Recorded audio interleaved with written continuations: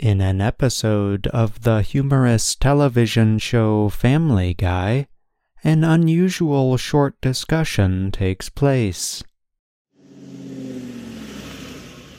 Hey, you're not in uniform. Are you guys cops? Are you guys cops? They know we're not cops!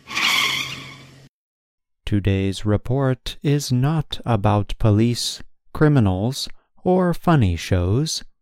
Instead, it is about pronouns. In this everyday grammar, we will explore second-person plural pronouns in American English and other kinds of English. Personal pronouns are among the first pronouns you learn in English. Think of words such as I, you, we, and they. In English grammar, we often describe pronouns in terms of person and number. The person can be first, second, or third. The number can be singular or plural. Take the pronoun I. It is the first-person singular pronoun. The first-person plural pronoun is we. The third-person pronoun also has its singular and plural forms. But the second-person pronouns are a little unusual.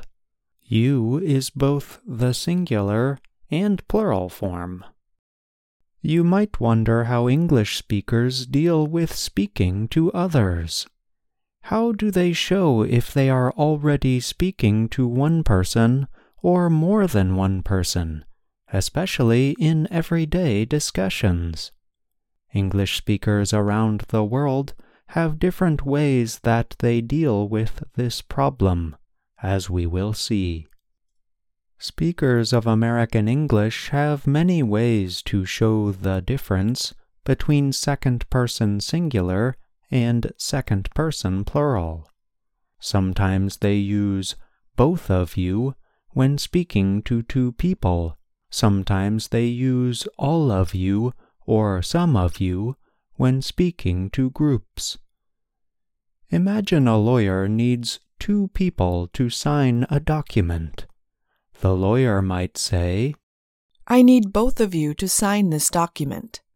If the same lawyer were speaking to a group of people, he or she might say, I need all of you to sign this document. Or, some of you need to sign this document. In everyday speech, Americans have several other ways they show the difference between the second-person singular and the second-person plural. Think back to the words you heard at the beginning of this report. Hey, you're not in uniform. Are you guys cops? Are you guys cops? They know we're not cops! Note that both speakers used the term you guys to show that they were speaking to several people. Imagine this situation. School children are getting out of control. One student might tell two or more other students, You guys need to calm down.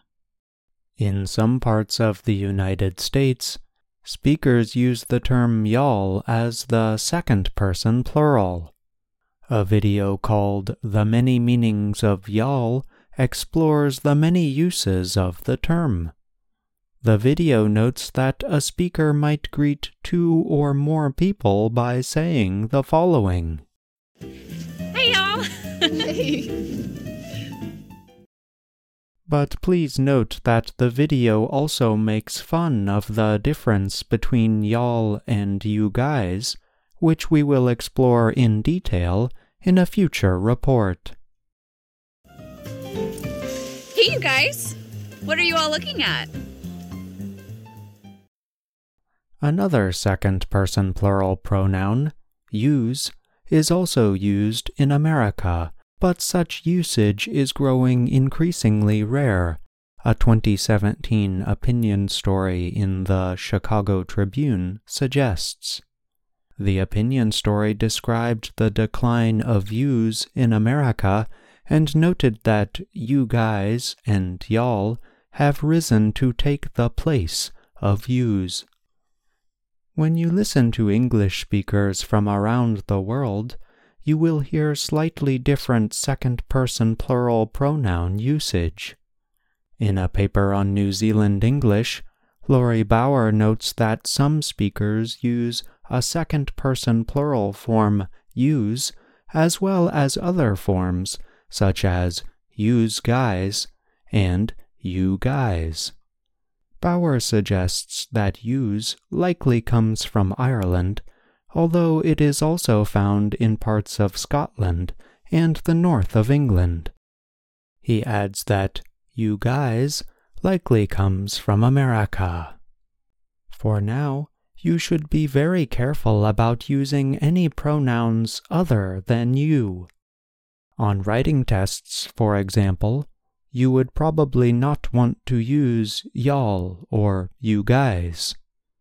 The next time you are watching films or listening to everyday discussions in English, pay careful attention to how speakers use the second-person plural pronouns. Over time, you will build a strong understanding of when and how to use different pronouns. I'm John Russell.